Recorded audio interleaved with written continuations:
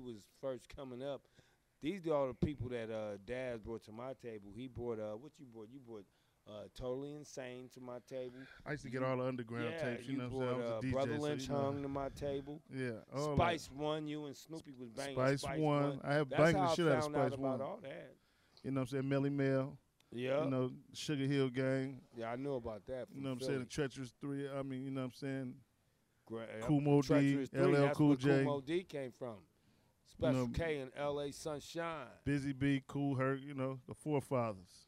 You know, probably the day when Tupac got out of jail, and Suge Knight called me and said, meet me at Monty's, a gangster mafia restaurant. You know what I'm saying? We celebrating Tupac coming on, and we're going to go to the studio.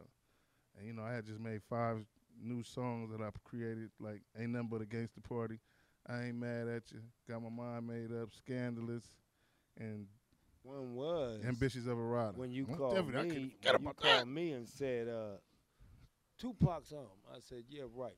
And he was like, man, come to Can-Am. I said, okay. Boom. So I zip up there, boop.